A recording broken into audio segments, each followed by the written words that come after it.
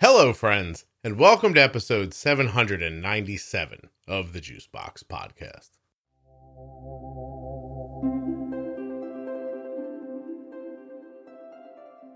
On today's show, I'm going to be speaking with Paola. She is the mother of a girl who's been on the podcast before. As a matter of fact, her daughter and her friends, who all have type 1 diabetes, were on together. If you remember that episode, this is going to be the mom of one of those girls. While you're listening, please remember that nothing you hear on the Juicebox Podcast should be considered advice, medical or otherwise. Always consult a physician before making any changes to your healthcare plan or becoming bold with insulin. If you're a U.S. resident who has type 1 diabetes or is the caregiver of someone with type 1, please go to t1dexchange.org/juicebox. Join the registry, fill out the survey, help people living with type 1 diabetes, help yourself, move diabetes research forward without getting off your sofa. There's so much you can do in just the 10 minutes it will take you to complete that survey. t1dexchange.org/juicebox. If you're looking for the Diabetes Pro Tip series, the Defining Diabetes series, Bold Beginnings, or any of the series within the podcast, they are now listed at the top of juiceboxpodcast.com. Just go to your browser and they're all right up there. If you're on a phone, hit the little menu icon and then you'll see the list. This episode of the Juicebox Podcast is sponsored by InPen from Medtronic Diabetes. You don't want an insulin pump, but you want some of that good functionality that an insulin pump has? You're looking for the InPen. InPenToday.com. Today's podcast is also sponsored by Dexcom, makers of the Dexcom G6 continuous glucose monitoring system. You want to see your blood sugars in real time? Watch this. I'm going to turn my head. I now know Arden's blood sugar. I just looked at my phone. That was how quick I did it. 103 and stable. What do you think of that? You can do that too. Arden's not even here. Actually, Arden's not in the state right now. Dexcom.com/juicebox. Okay, my name is Paola and I live in the Cayman Islands. My daughter is Amaya. She's 18 years old and she's our type 1 diabetic daughter. Okay. Was Maya on the show before? Yes, as a matter of fact, she spoke to you maybe a year ago. She was with her other type 1 diabetic friends on the island and they interviewed with you. Yes. Okay. Oh, I still have such a fond memory of talking to those girls. It was that episode was so much fun. Yeah, I had a lot of fun. So, and you guys are the reason I am the #1 podcast on the Cayman Islands. So I thank you very much. It's our pleasure. Also, if 5 other people would start listening to one podcast, I think it would knock me off, but it's not a huge population. No, it's a very small population. As a matter of fact, I have shared it with a few other diabetic kids as well as adults, but I'm not 100% sure whether they've been listening as well. So I wouldn't be able to tell you. No, that's okay. I just know that when I look at my stats, I am always crushing the Cayman Islands. So I'm very excited. Oh, that's awesome. Then. Yeah. You guys are moving the needle over there for sure. Well, Great. What made you want to be on today? Well, for one, I wanted to share Maya's diagnosis, her story, and also as a teacher, I wanted to share a few tips that teachers can do if they do have a type 1 diabetic student in their classroom. Okay, cool. Well, first, let me see if I can figure out what episode the girls were on so that... Sure. Do you remember what it was called?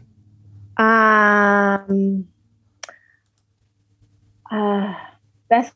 Oh, no, I wouldn't. I can text Maya and ask her. And I'm sure. No. It'll be more fun to see if we can figure it out.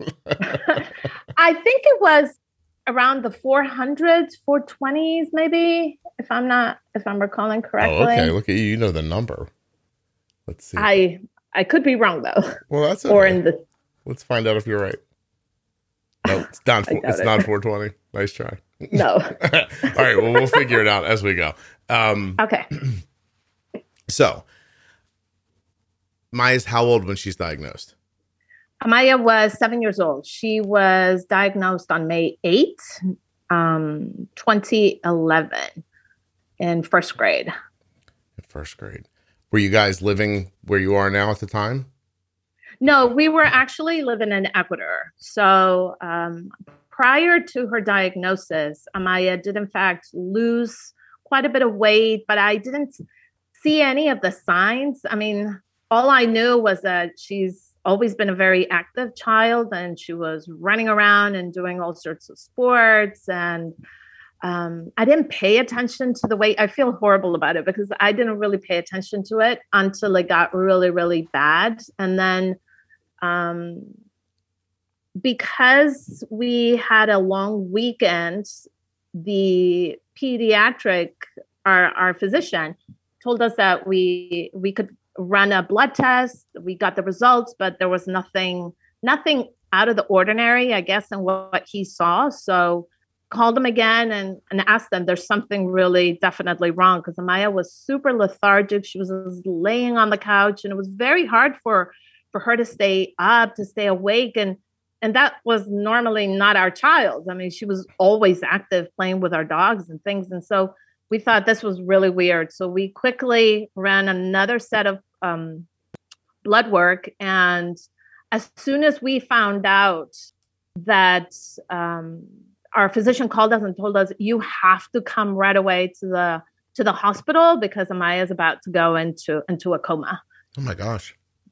Yes. Wow. She was extremely high, very lethargic. Her head was falling down completely. She could not hold her head correctly. Mm-hmm. Her arms just went down. It was really scary. So when we got to the hospital, we had lots of physicians, nurses poking her, testing this and that. And nobody was giving us any answers. All we knew was what they were doing. Mm-hmm. And it was very hard for us as parents. And finally, a few minutes later, the pediatrician came out and told us, well, Amaya has type 1.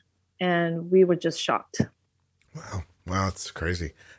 You said that you felt like you ignored things, but what specifically did you see that now you know in retrospect was a sign? Well, yes. I'm glad you asked me that. So now I know, for example, the constant weight loss, the thirst, going to the restroom at odd hours. But we have always been a family that drinks a lot of water. So to us, it didn't really become strange that she was more thirsty mm-hmm. than before. You know, it just wasn't strange to us. And so when I learned about all the symptoms prior to that lead to the diagnosis, then I was just, oh my goodness, I should have paid attention to this. Yeah. But obviously you don't know that because you're just not informed about this. Yeah. Very little way to know. I mean, how much weight do you think she lost? She must have lost about 20 pounds or so. Wow.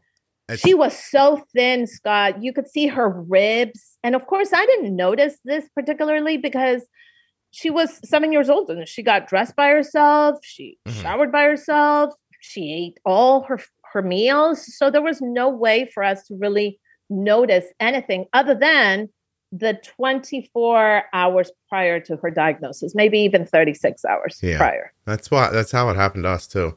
I mean, Arden was clearly in hindsight had lost weight and, you know, all the other stuff, everything. But until it became emergent, like to the point where you're like, something's really, really wrong.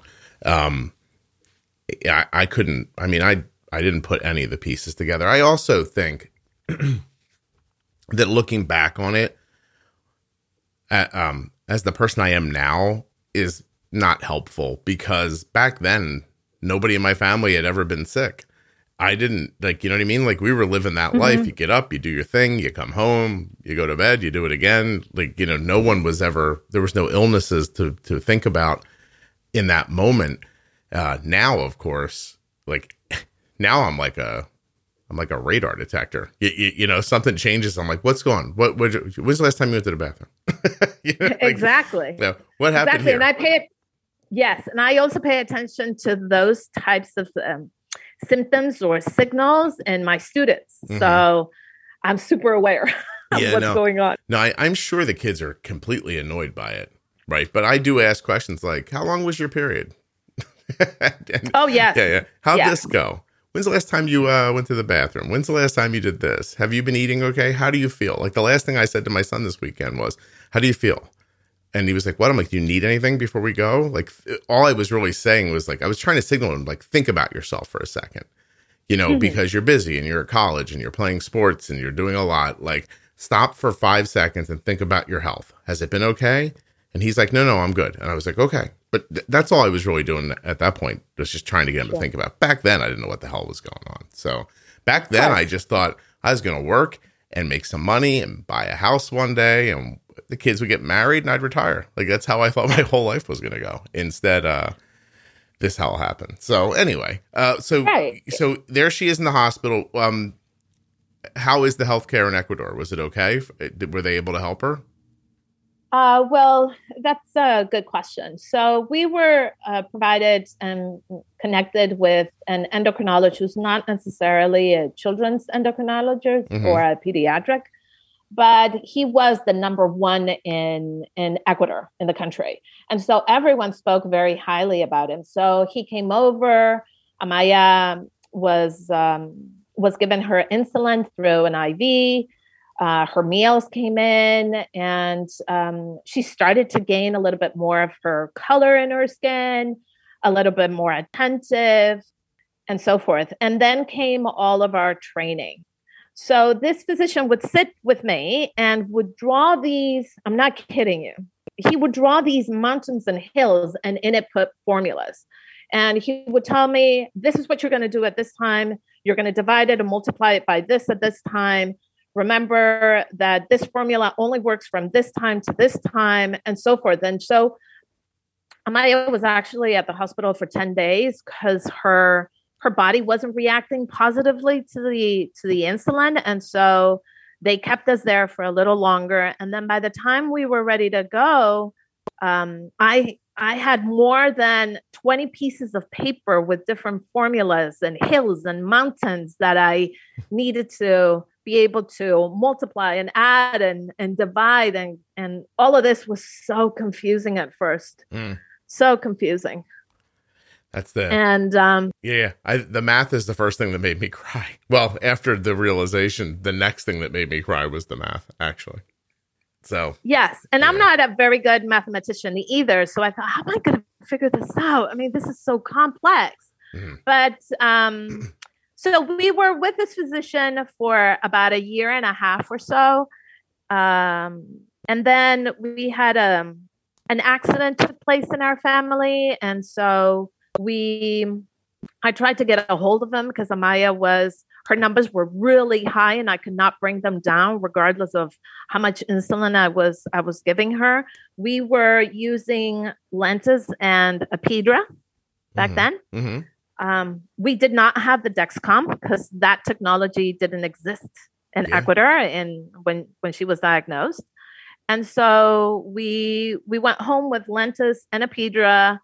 It had to be administered at set times. So we had to go and train, not necessarily train, but inform the school. The nurse at the school wasn't very comfortable in giving Amaya her shots, even though she's a nurse. So, hey, you said something a second ago I'm confused by, or I'm not following the thread on. You said there was an accident in the family? Yes. So my sister passed away in a terrible accident. Okay. And did that have impact on Maya's care? Is that what you were getting at? Or just, yes. Okay. I'm sorry. So, so we had this accident and my sister passed away and we were trying to get a hold of the physician, the endocrinologist, but we couldn't. And so when I finally got a hold of them, I asked them, look, these have been her numbers these days, and I have done everything that you've told me, and I have not been able to bring her blood sugars down. And so what do I do now? And he just told me, he just brushed me off saying things like, don't worry about it. Let her numbers run high. This is a hard time in your family. Don't worry about it. Just keep on giving her insulin. make your meals the way I've told you, and nothing more. And when I got home, I thought, this can't be right. There must be something that we're doing wrong. Right. Because her numbers were so high. She was constantly above 250, rarely below 180. And the more that I read online about the different things that I could be doing as a mother, when you have a type 1, I would share that information with the physician and he would just brush me off saying, oh, no, that's the way they do it in the US. We do it here differently. Don't worry about that. Just keep on doing what you're doing here with him. Interesting. So he had one idea of how to do this and no other interest in looking into it beyond that. Nothing. Right. Nothing. No other interest. And so after that physician, I thought we can't continue with him. So immediately I started looking for another endocrinologist. We found another person who works closely with a nutritionist. And we thought, oh, this would be great because finally somebody else will be able to guide us with carb count and a proper balanced meals and so forth. And so we thought, okay, let's go with him. Mm-hmm. We lasted with this doctor for about 8 months because every time that I went with Amaya to have her checkups, he was so rude, so rude in his way of treating me. Why don't you understand this? Can't you just figure out? You're multiplying. You must be dividing and doing something wrong. How come her numbers continue being so high? And so I felt very threatened by his way of talking to me that I thought I can't continue like this because it's not healthy for me. And therefore, I cannot help my daughter either. When you look back on that, do you see a situation where he was covering for his lack of knowledge? Or do you... Absolutely. Okay. All right. Absolutely. He knew nothing.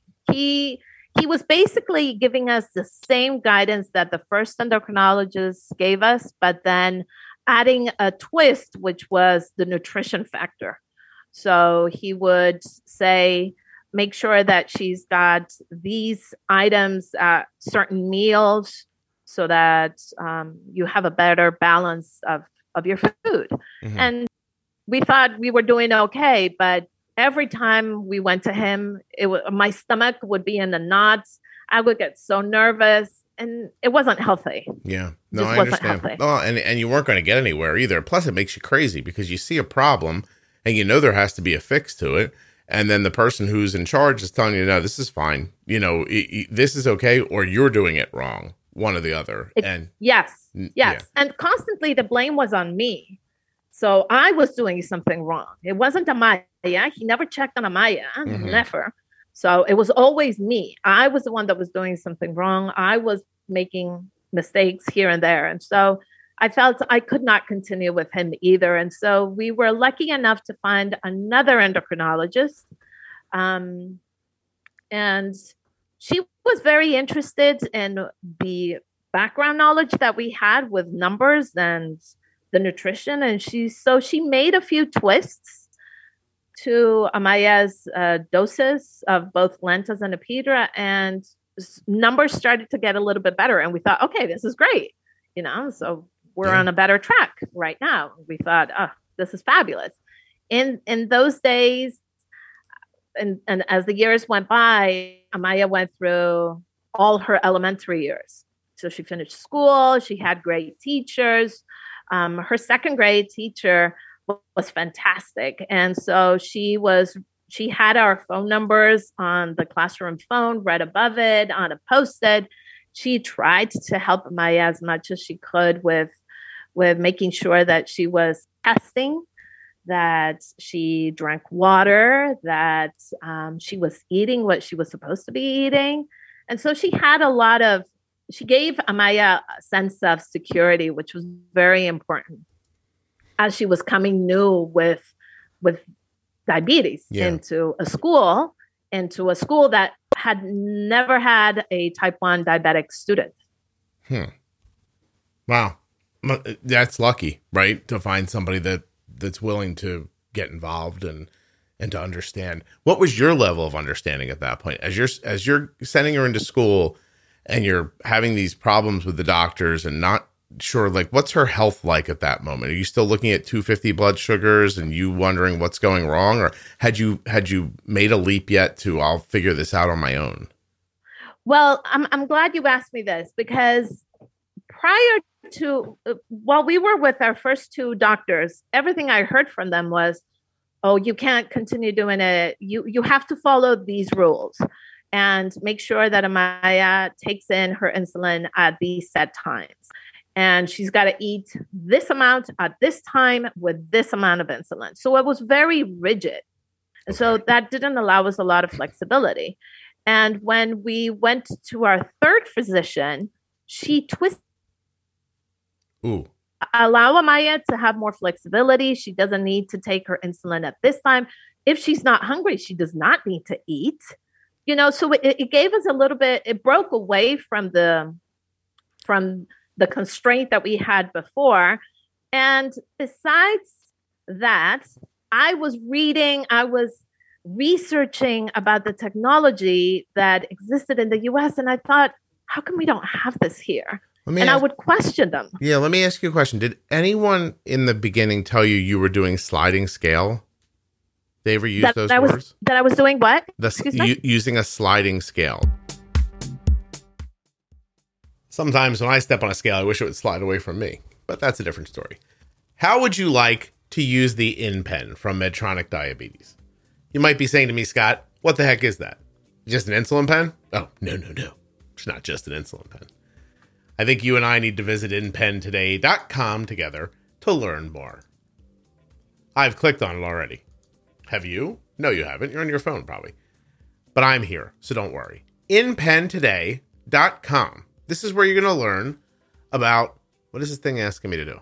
Do I want to take a survey? Not right now. I'm making a podcast. Hold on. We'll do that later.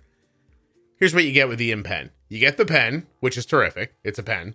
And then you get an app that connects to the pen. Now you see what's happening, because that app is going to show you your current glucose. You can see your current level after pairing your continuous glucose monitor. Oh, okay.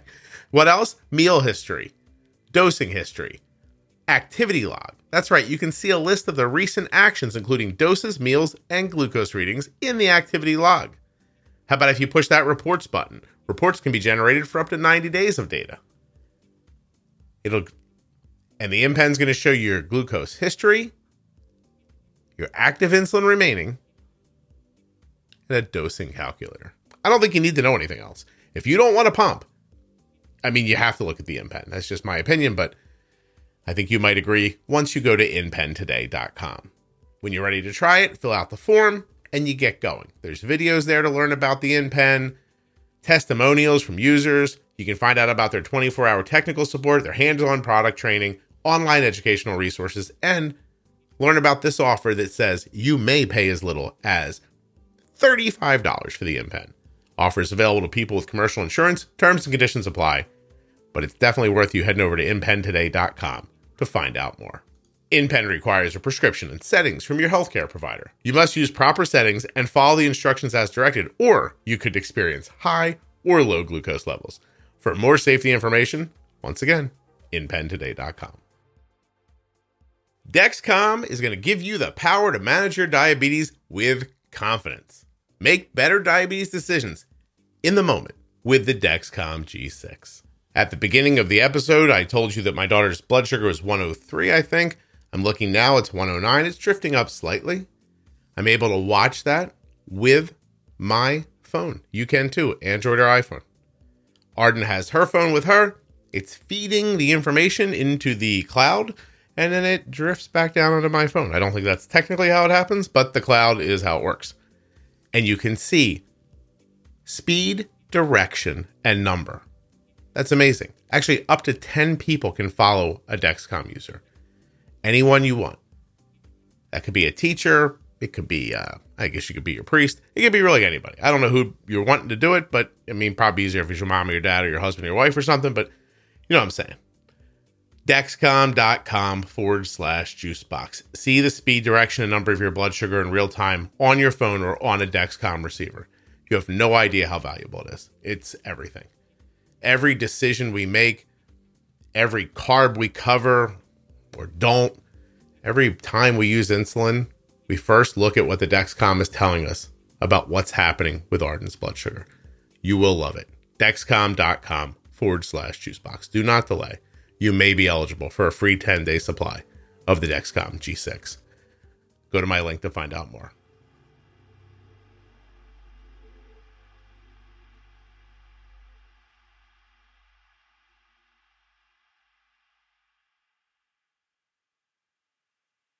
Did they ever use those words like, you shoot this amount of insulin and she has to eat this many carbs? They didn't say it but okay. I'm assuming, yes, they did. In Spanish, it's called something else, but yes, it is the same thing. The idea is there. Okay. So it's so interesting because you're being told one thing and then you're online and you're like, it seems like people do it a different way. And so you get to this new doctor and they're basically are telling you now, count carbs, use insulin for carbs. Correct. Okay, great. How long was that since her diagnosis? It was probably MIS first 4 or 5 years. Wow. So first 4 or 5 years, you're doing sliding scale. And then maybe 2016, you start counting carbs. Correct. Okay. And so just to give you another idea of how bad our situation was with her with our management was Amaya's A1C was always above 9. Oh, I could not bring it down. Was that because I didn't have the tools? Can you talk a little bit about how that made you feel personally? I was heartbroken because the more I read about the care that you should have, the more that I wanted to make amends to what we were doing with our daughter. And I had no support by the doctors. And so whenever I went to them and I said, hey, I read this article, I would even print it out for them. Look at this. Can I do this? And they would be like, no, Paola, this is the way we do things. Ignore that. That's the way they do it in the US. Don't pay attention to those things. That sucks. That really does. Well, okay, but you got away from it. How did you, and so the new doctor helped you move away from it? A little bit, yes. So she made a few changes, but this is the best part. We're in 5th grade, and because my husband and I both work at American International Schools, and Amaya is a student in those schools.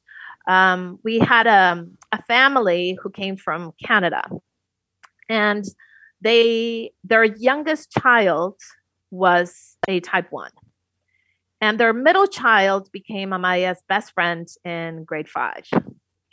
So their friendship led to us becoming very close to this family and learning from them. So it was my first time seeing a Dexcom. It was my first time seeing the different types of snacks that you could have for in case you're low. It was our first exposure to making corrections when you saw certain numbers. It was the first time that we heard about pre-bolusing. We had not heard about it before. Okay. So there was a lot of new things. And so this family was amazing to us. And they shared even the Friends for Life conference in Orlando. And so we thought, okay, we're going to go. And so the two families, we left together from Quito and we arrived to Florida and we were in the conference together. And oh gosh, it was just like, I cannot believe I am listening to all of these things that I have been wanting to do, but I have been unable to do it because the physicians wouldn't allow us to make those changes. Would you have ever considered just going against the physician, or do you think that's not something you would have been capable of doing? I don't think my first years I would have been capable to do it. I would have been very hesitant just because I feared that I was playing with the insulin. I wasn't 100% sure that I could make those changes on my own. Sure. And so I was very hesitant. No, I understand. I want people to hear that it's, that even in the face of, I mean, your own common sense or your own ability to look into more information and say, I don't think this is right, or at least I think we could be doing this differently, and maybe be having some better outcomes. And I mean, my goodness, like there certainly was room for better outcomes. What did you say your A1C was that whole time? 8s? It was in the nines. In the nines. Yeah. Late 8s, 9s, 10s. I believe we even got to an 11 at some point. So this is how we do it in Ecuador. Is 9s, and we're okay with it. And yes. And that person would have, I'm a little angry. That person would have just let your daughter live like that her whole life until she was probably in her late 20s when she started having some sort of side effects from high blood sugars. And then they would have said, Most likely. this is just diabetes. It's just, that's it. Wow. That's it. Terrible. Absolutely. So meeting this other family really was the watershed moment for you, and hearing them say oh things. My gosh. Yeah, right. Absolutely. We're still in connection with them. Both Amaya and their daughter have gotten together. They're constantly chatting with each other. And so our connection with them is very strong. They've been wonderful to us. And because we were able to go to the Friends for Life conference, both my husband and I attended to different workshops.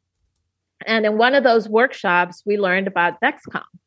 And we were dumbfounded by this. Oh my gosh, what is this thing? And so we attended the whole workshop. Then we asked a few families, what would be the most important tool? If you were able to get one of these tools, whether it's the pump or the Dexcom, which would be your first? Yeah. And everyone said the Dexcom.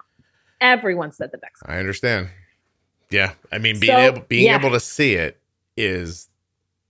it's just the best part, right? Like, I mean, honestly, after you see it, then you want to pump immediately. Then you're like, oh, okay, well, now I know what to do. But first step, seeing things go on, understanding them better, seeing what you can do with the insulin makes such a big difference. It's just, I hate to say a game changer, but it really is. Oh, absolutely. Yeah. Absolutely. So we looked into it. We called our insurance. We found out we were not going to get coverage for the Dexcom, but we thought, you know what? Her health is far more important right now.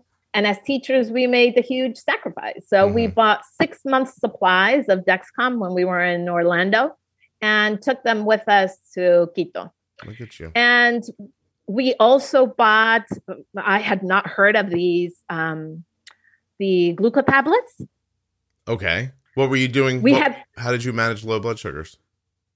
Well, this is the other crazy stuff. In Ecuador, both physicians told us, just give Amaya a little bit of soda if she's low. And we are a family that we do not drink soda at all. Just give her some orange juice. And so what we did was I would give her a little bit of fruit juice, any kind of fruit juice, and that would bring her up again. Okay. Well, but it wasn't glucose tablets or anything like that. Yeah, she didn't have anything that was handy that she could carry with her and things like that. Exactly. Gotcha. Exactly. Yeah. So we arrived with the Dexcom, with our glucose tablets, and right after we went to see the endocrinologist, and we were so excited to show her the tools and provide her with some of the information. That way she may also guide other patients with it as well. And we showed her the glucose tablets and all of this. And she just sat there. Oh, Scott, it was so horrible. She just sat there, let me talk about all of these things and said, Paola, we don't manage diabetes that way in Ecuador. Still that's the answer. Okay. So that was her answer. Well, that was her answer. So is that about when you were done? Were you just like, huh? Yes. Right. Yeah. Yeah. We waited until she, until we had another blood work, I believe. We waited about 6 more months. Mm-hmm. We saw her twice after that last time, and that was it. Yeah. Because in the US, in order for you to get Dexcom, you need a pediatrician's what do you call it? The prescription from a pediatrician, an endocrinologist, pediatrician that can give you the prescription for it. Mm-hmm. So we were able at the Friends for Life conference meet several pediatricians, and we found this amazing doctor. And she immediately examined Amaya. She did some blood work for her, and immediately right after, she gave us the prescription, and we were able to purchase Dexcom. Wow, that's great. Because really she did it for us. Maybe because somebody helped you. Right? Absolutely. Yeah. And with this doctor, we stayed until we came. Well, we've been with her ever since. Yeah, I imagine. So that means that we have had to travel to the U.S. And get Amaya to see her endocrinologist in Orlando, get blood work. We do as much as we can with blood work in Ecuador, but then we would take the results and whatever other checkups that she needed to have done, we would do those in the U.S. So just to kind of back up for a second, you and your husband are both teachers. Is that correct? That's correct. Yeah. And so where are you from originally? I'm from Ecuador. You are originally from Ecuador. Okay. And your husband as well? No, my husband's from Venezuela. Okay. Did you meet him because he came to Ecuador to teach? No, I actually met him in St. Michael's College in Vermont. Of course, in Vermont. And so I know how you feel about Vermont. I'm just saying where all the Ortizes meet in Vermont. Yeah. It's so common. So, okay. So you were in school in Vermont. He was from Venezuela. You were from Ecuador. You met there. You guys obviously got together. He came with you instead. Did you ever consider going to Venezuela? No. Girls always win those conversations. Okay, so he came to your house basically, but you don't. Where have you lived since Ecuador? Well, I was born in Ecuador, but I grew up in Boston, and then I finished my elementary and middle school in Vienna, Austria. Right. And then I finished high school in Pennsylvania and did college in Pennsylvania, and then went to Vermont and then Ecuador and now Cayman Islands. Well, in between, we've done Costa Rica, Colombia, Ecuador, Cayman Islands now. Do you just go where the jobs are, where the teaching jobs are, or do you pick places you'd like to work or like to live and then find work? It's where the jobs are and the experiences. It also has to do with how much we're gonna get paid, and so. But then, how did this happen to you when you were a child? Were your parents doing something similar? No, my dad was Secretary General of OPEC. Oh, well, that'll move you around. Yes. So my dad was a diplomat for a good number of years. And so that allowed my sister and I to go through several international schools. And that's why I loved that type of life. I had friends from different parts of the world. And so when the time came for us to choose a school for Amaya, I thought we have to enroll her in an international school because they're so great. Wow, that's really cool. So I now remember teasing Maya about what her dad did for a living, because she was talking about how she was in Ecuador, but now she was here. And it was from like a perspective of a younger person. And I said to her, if I'm remembering right, I said, Maya, are you sure your parents are teachers? What if they're like international gun runners or something like that? And she's like, she goes, they're not. And I said, how do you know? And I just so enjoyed the pause after I said, how do you know? Where I know her brain was like, maybe they are lying to me. So it's such an interesting life to be able to move around like that. And very, it is. Yeah, it's excellent actually. It is. We're hoping to move in about 2 more years after we've been here for 5 years in Cayman Islands and travel elsewhere, just because it's your best way to get a real feel of living in a country, taking in their culture, their traditions, the music, the food, and learning as you're working. So we love it. So you thinking sort of after Maya's done, ready for college, then you guys might move somewhere else? Yes. Well, Amaya, coincidentally, Scott, Amaya is in the U.S. right now. because she's visiting the college that she has accepted. Oh, wow. Good And for her. so, yeah. That's So, exciting.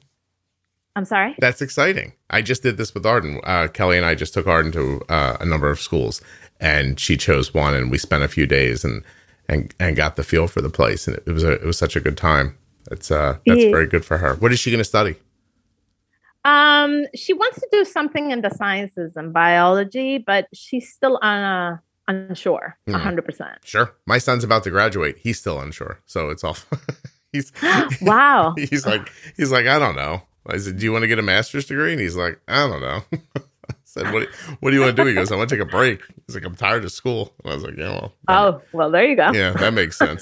But that's very exciting. Good for her. That's super exciting. Tell people nowadays, what's Maya's A1C? Oh, so before we spoke to you 3 months ago, her A1C was 5.5. And about 2 weeks ago, we went to the doctor, and her A1C went up a little bit. She's at 6.0.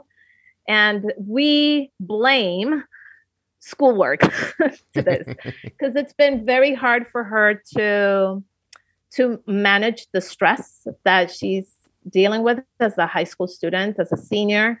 There's lots of work and exams, and she's doing the IB, and it's very draining. There's lots to study. And so it's been harder for her to manage as tightly as she was doing before. Okay. Well, that I think is, I think pretty common. Is she managing it more by herself than she was in the past? Yes. So I've tried to let go of the reins a little bit just because I need to get her ready for college. And so that she becomes more independent. She's really good about bolusing prior to her meals. So that is a huge plus. She's really good about that. Counting carbs or predicting or estimating how much is her meal is a little harder, just because sometimes she'll forget, the fats. I need to add this for the protein. Yeah. And so that's where she makes her mistakes, and then that raises her numbers a bit. It's interesting. This is right where Arden is right now too. Like, she's taking more and more of her care over, and she's having these like experiences like I did before, where she's trying to figure out, what is this meal going to do ahead of time, and getting it right sometimes and getting it wrong sometimes, and missing things like fat and protein, and what day of the pump it is, that kind of stuff. I'm doing my best to just slip in once in a while, like I'll say, like, I think maybe you should change your pod before you go out to dinner. She's like, oh no, there's still 30 units. And I'm like, I know, but if you look at your blood sugar over the last 4 or 5 hours, it's been drifting up and you've been bolusing more. It's a good indication that the site might be done. And she, a couple times she's like, no, it'll be fine. Then she comes home and she's like, I have to change my pod. And I was like, I know, so, it's watching her figure it out now, but it's going pretty well, actually. And it sounds like, listen, a 6 A1C for a 17-year-old girl, it's really good, so she's getting it. And so will Maya, right? Yes. I'm thrilled that she's so independent with it. So at school, she'll just change it. She's got her supplies at school.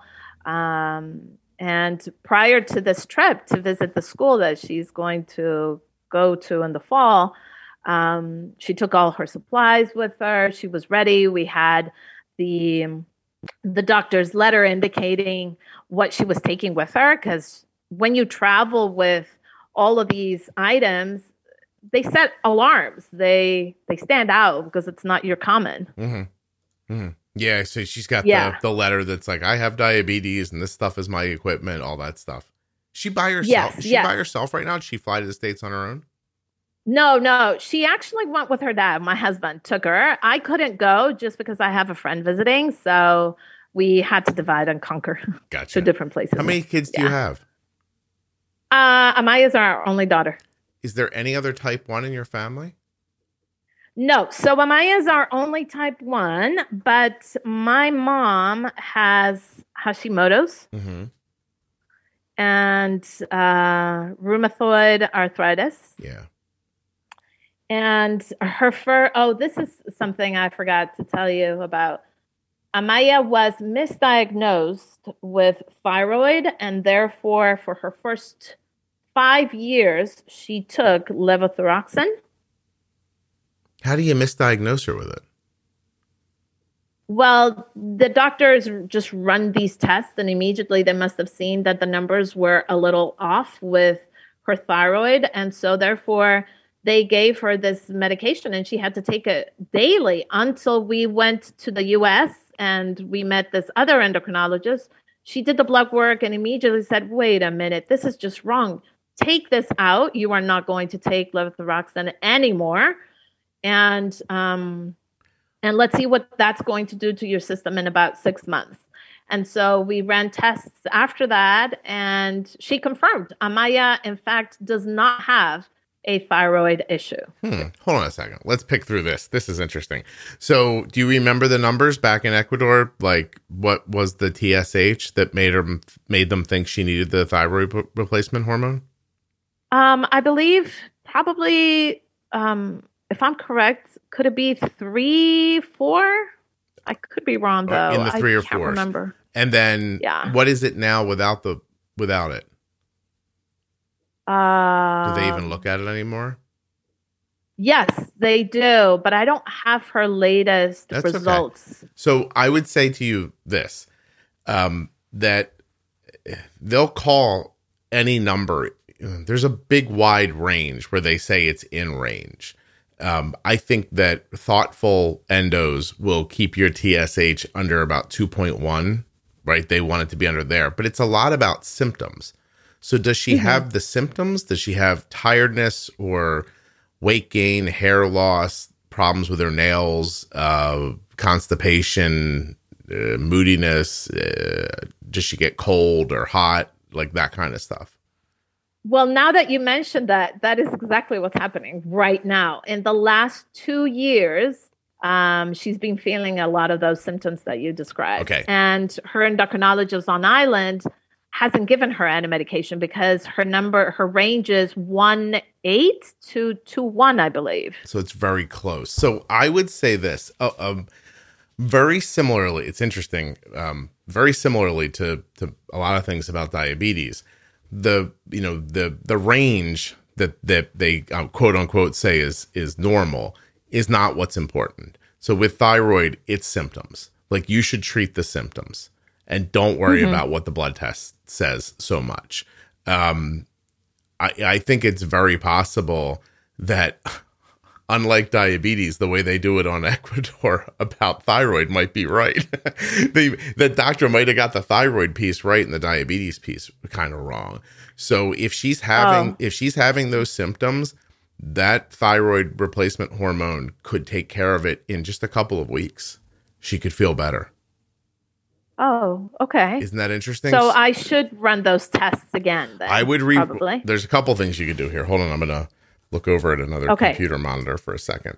So there's a whole series on thyroid that I just did called Defining Thyroid. I would listen to those, and I would listen to episode, hold on a second.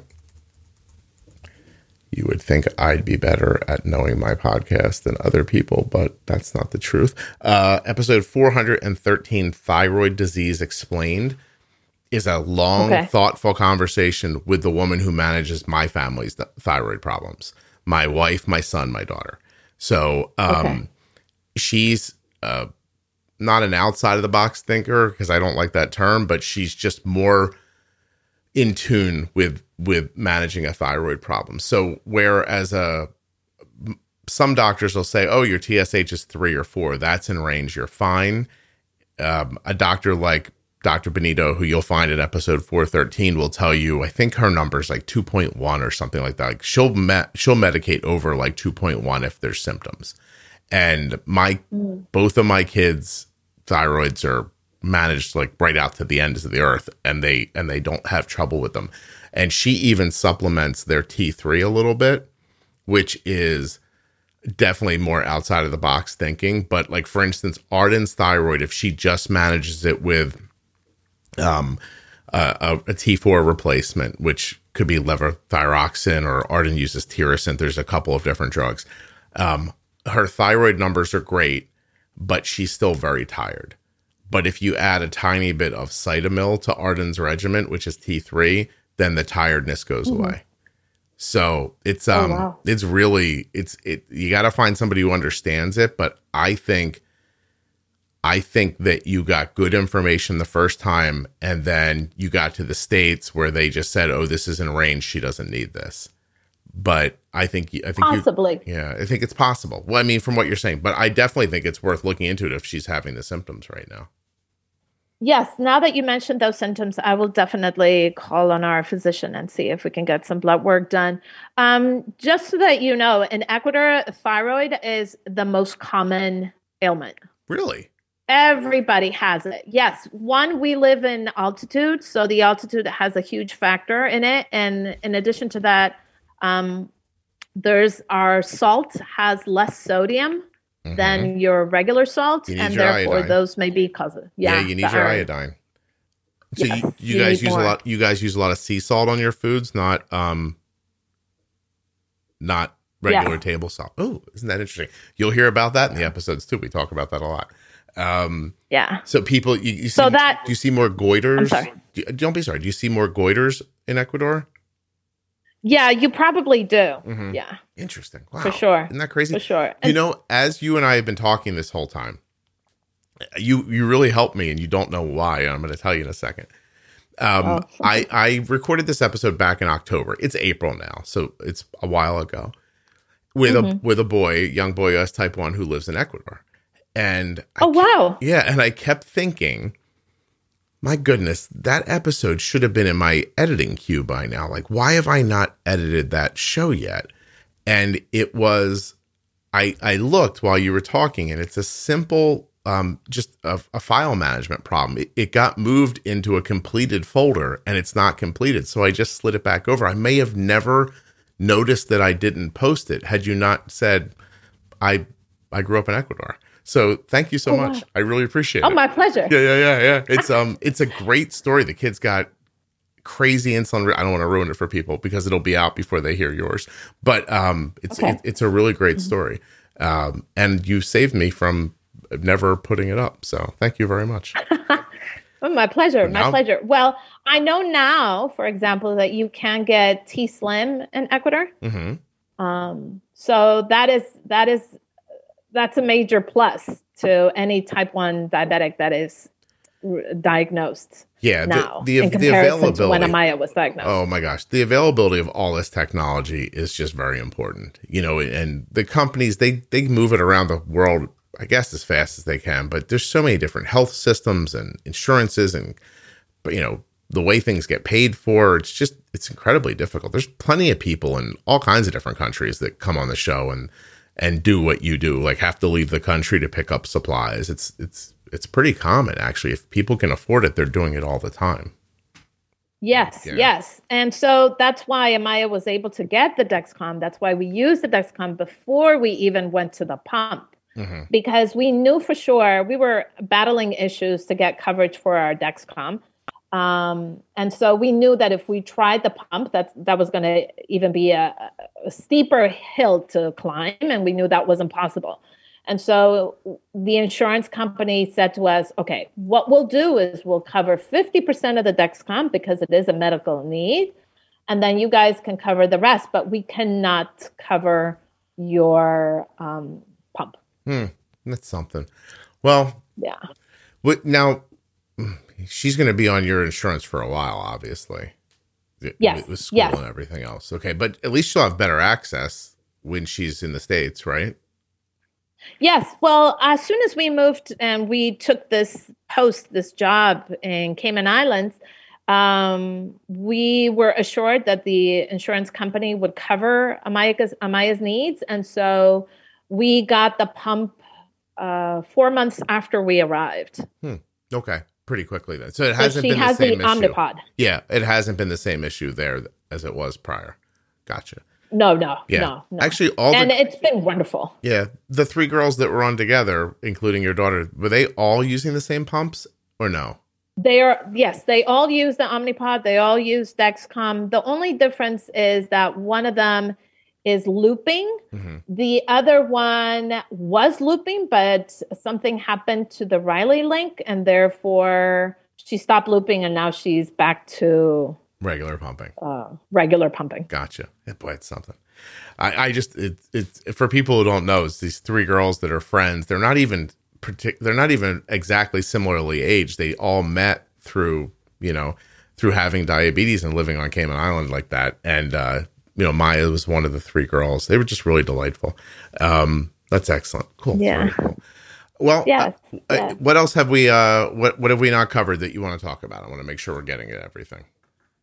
Oh, thank you. So may I talk about teaching a type 1 student? Yeah, please.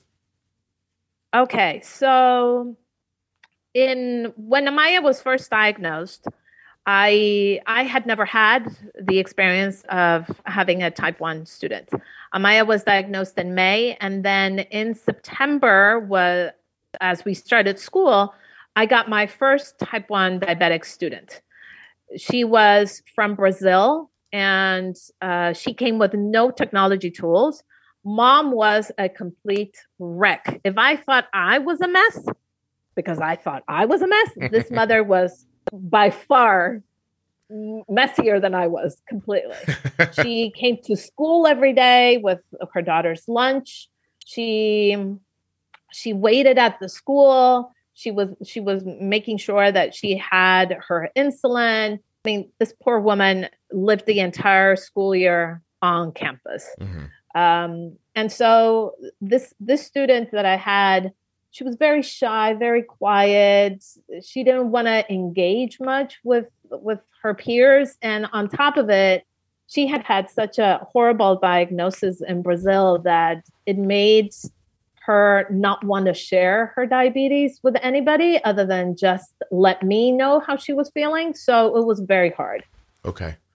Wow. And as I tried to train the next year's teacher that she would have, because she was going up another grade, the family heard that they were getting transferred, so she left. And so the summer comes, we start back up in September again, and I hear that I'm going to have another type 2 student. And so I get my student. She had a little bit more knowledge about type 1. Mother was very supportive, was diagnosed at the same age as Amaya. But she didn't have any technology either. And she managed with more or less the same formulas that I was seeing and that I had been using with Amaya. Mm-hmm. The same story. We finish the school year and this child leaves the school. And the summer comes, and then again in September, I get my third type 1 student. This was three years in a row. Right. 3 years in a row. So I was looking at this and thinking to myself, what's happening here? I'm not an experienced mother as a type 1, but yet I'm getting all of these students and I'm trying to learn from them and get the best experience that I could from them. Now, my third student came from the US, was a mom from Boston. She was doing some anthropological studies in Ecuador, and he came with a pump with the Dexcom. It was the first time that I had seen the little red book of the American Association of Diabetes, the one that has the carb count on it. Mm-hmm. It was the first time I had seen that little book. I had never seen it before. And his pump was wired. So I'm assuming it must have not been the Omnipod. Right. So it was with this particular student was my first time that I had used the glucagon.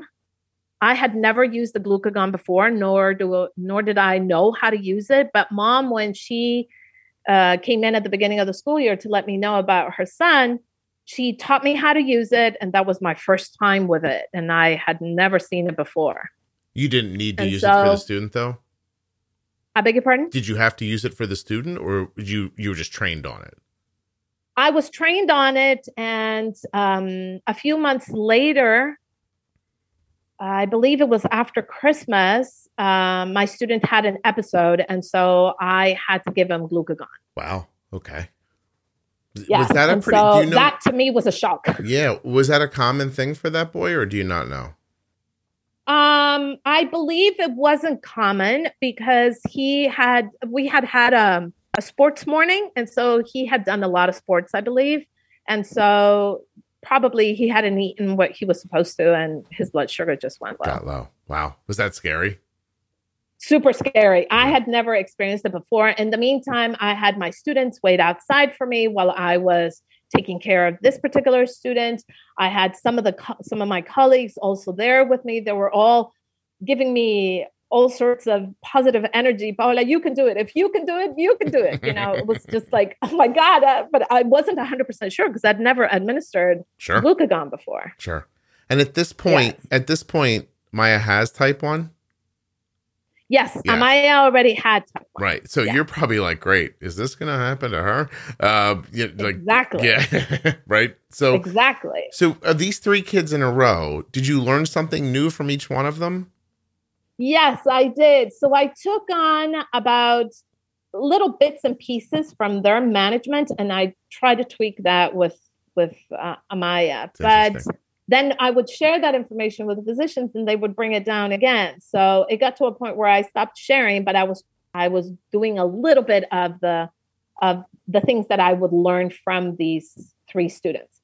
Although the 2 first ones were managing exactly the same way as I was. Okay. It was just my American student that managed it completely different because he had the pump. Yeah, had more knowledge and more technology. Yes. And then, did you ever figure out why they kept leaving? Were you driving them away, or was that just happenstance? I know you may think it's that way, but no. All of these families, because it's an American international school, they get transferred quite often. They come and go, and so they all left. And my last students, they were actually supposed to be in Ecuador for 2 years, but the mom was able to get all the data that she needed for her research, so they left. Okay. Now the 4th year, was there another kid, or did it stop there? No, that was it. That was it. And so currently I have a type 1 student. She was diagnosed in 1st grade, like Amaya, in May. And she's on the Dexcom and the Omnipod, lived in the US, was diagnosed in the US, and then they moved to Cayman Islands for her to start grade 1. Mm-hmm. And when she came, grade 2. And the 2nd grade teacher did not get involved at all with her management. She did not follow her in the Dexcom, nothing. And so mom was a little worried about her schooling, primarily because she had a very negative conversation with the school's nurse. And so that didn't go very well for her. So she was hesitant to allow the nurse to manage her daughter. Right. And so that was very difficult. So she would come to the school to change her pods, to administer any other insulin or any other food that she needed. The teacher wasn't engaged at all with her management. And so when it came to her being in my classroom, mom asked specifically that she be placed in my class. And so before school started, I've been following her on the Dexcom. So I follow Amaya and my students, and all of a sudden I've got alarms beeping, her alarms, Amaya's alarms.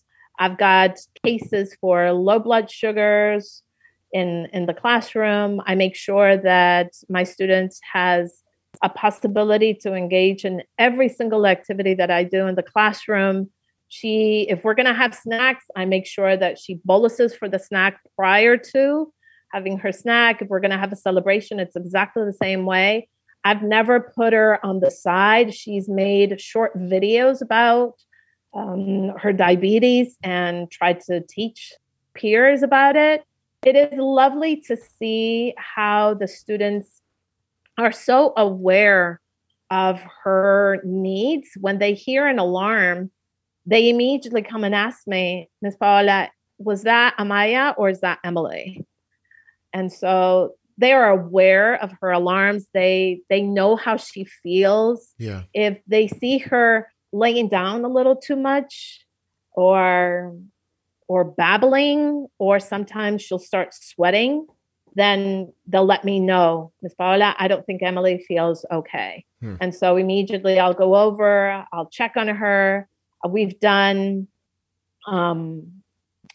meter checks in the classroom. We've done pot changes in the classroom. Anything that she needs and to help her feel as comfortable as she possibly can as another student. Right. Not as a type 1 student, but just as another student. Yeah. Is it common that if everything's sort of out in the open and comfortable for all, that all the kids are comfortable with it? Yes. Yeah. Well, so that I as a mom who is going to monitor Amaya, I've always told my students, you're going to hear these alarms. This is what this means. I teach the students, I give them many workshops on what a type 1 is. And so they're aware, they're more informed. And so when I had Emily, I did the same thing with her peers. And so she's feeling super at ease in the classroom. She feels comfortable. If she's hungry, she'll just get her snacks. We bolus.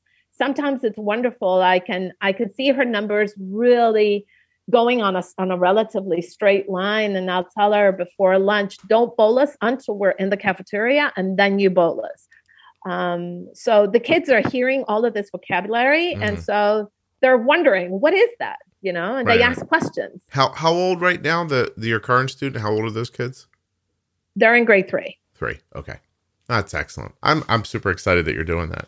You're spreading your awareness around and helping and learning at the same time and just, absolutely treating people like people and not like problems or illnesses. It's just it's a wonderful way to think about it. And you can see that if you didn't have the experience you had, you very well may not know to do any of that. Just like, you spoke about with a student where the teacher they had last time, they were like, look, this one's not really engaging. This teacher doesn't engage with her on about diabetes at all. It's really wonderful. Exactly. Yeah. Exactly. So her mom is super. We chat all the time. I let her know, you know what, we had a birthday. we're going to have this snack. I'm going to bolus this much, so that she knows. So a mom is constantly informed of whatever changes I've made, whatever boluses I've done, corrections I've made, and even when I've given her a juice if there's a need. Yeah. Now, I do that all the time with her. Now that we're getting to the end of the school year, mom is a little concerned about what's going to happen in grade 4. I don't know if she wants me to continue following her on Dexcom. I would be more than happy to do it, but I don't want to interfere with whatever is happening in that classroom as well. So I want to make sure that the teacher is well informed. Not that she would be able to bolus, because I was talking to 2 of the grade 4 teachers, and they both said, you know what, I would prefer if it stayed in your hands. I don't want to have anything to do with it. Because they don't feel comfortable managing the PDM and inputting all of this data in if necessary. So some of them feel comfortable, others don't feel as comfortable. Right. And then that's just what happens, right? It's the luck of the draw. You get a teacher who's like, I'll give it a try. Or you might get a teacher who's like, please, I don't want to be involved in this. And however that is does the school not know who's who with who the teachers are? Like, couldn't you put the student with somebody who might be more amenable to learning? Yes, I believe so. So that meeting should come in early June, where we gather as teachers and we put specific students in specific classrooms, just one out of a request of a parent or a health need. And in this case, my student will have a health need. Therefore, she needs to be placed in a good classroom. Nice. With That's a teacher excellent. That is going to be willing to make the changes that she would need, make adjustments. Right. That's excellent. Well, Paola, thank you a lot. I have a couple of recordings today, so I have to bug out that I can get to my next one on time. But I want to make sure that you feel comfortable about what we did today. Yes, thank Good. you so much, Good. Scott. I really appreciate it. I wanted to talk to you, to share my experience as well as what teachers can do in the future for when you get a type 1 student, you know. Mm-hmm. It's so common nowadays, that if you get one or two that know how to manage it, gosh, what a comfort it is for a family to know that there's somebody that can help. Well, I think overarchingly, through your conversation, what I took from it was to be open-minded, because you ran into a number of people who weren't, and it stifled your daughter's care for years, really. And then you were open-minded, but they weren't, and that blocked you. And then you get later on in your story, and you find out that there are teachers who are, some of them are, again, more open-minded to being involved in something that they're not comfortable with. And some aren't. Some are, some aren't. And even how thoughtfully you were taking from other people, like sort of paying attention to, like, well, this student's doing this thing. We don't do that. Let me examine that. Is that something that we could maybe integrate into our lives and make our situation better? And then giving back to them. It's communication, open-mindedness, call it whatever you want. That's what I took from your conversation. So thank you very much. Yeah. Yeah. Seriously. No, thank you, Scott. I really appreciate it. I hope that more families in Ecuador hear the podcast. I have been suggesting it to a few that I know that are families with type 1, so that they also listen to you and learn from you. I hope everyone learns how to balance the insulin that they need against the carbs that they're taking in, and learns how to I was going to say fight back, but advocate for yourself when you notice something happening in your life or your health that just doesn't make sense to you, but somebody in a position of power is telling you it's okay. It's very important to continue to question that, and to try to get your own answers. So excellent. Yes, I believe so. I believe it. I'm an advocate for that, because otherwise then we can't all learn. We can't all make changes to better our health. And it's the health of our kids that is at stake if we don't learn and don't question. You don't want your life to be stuck in the spot where somebody else randomly puts it because of their lack of understanding. So correct. Yeah, go get it. That is absolutely correct. Excellent. All right, hold on one second for me. Of course. I can turn the recording back on. You go ahead. We were saying goodbye, and you said you wished we were recording. So what did you want to say? I just wanted to say that your podcast has been our lifesaver. I have learned so much from the stories of different moms and dads dealing with this condition and making the changes and questioning physicians, and at the same time learning about all of those pro tips. The ideas that are behind a better care are so important for every single family to take into that, to make those changes, to make sure that we provide the better health for ourselves. And you do it so naturally and so well, Scott. So thank you from the bottom of my heart. Well, thank you for telling me that to turn the recording back on, because I did not want to miss that. And you're very welcome. I genuinely appreciate the kind words. And I hope that other people find similar outcomes listening to the podcast. So, I mean, you guys are doing terrific. It's inspiring. So well done for you. Seriously. I mean, thank you so much. Of course, I can say it as much as I want. It doesn't mean everybody hears it and puts it into practice. So it's very, very exciting. Okay, now we'll stop again. I mean, unless you're going to say something else nice about me, then I'll let this go a little longer. But we're done. Okay, hold on.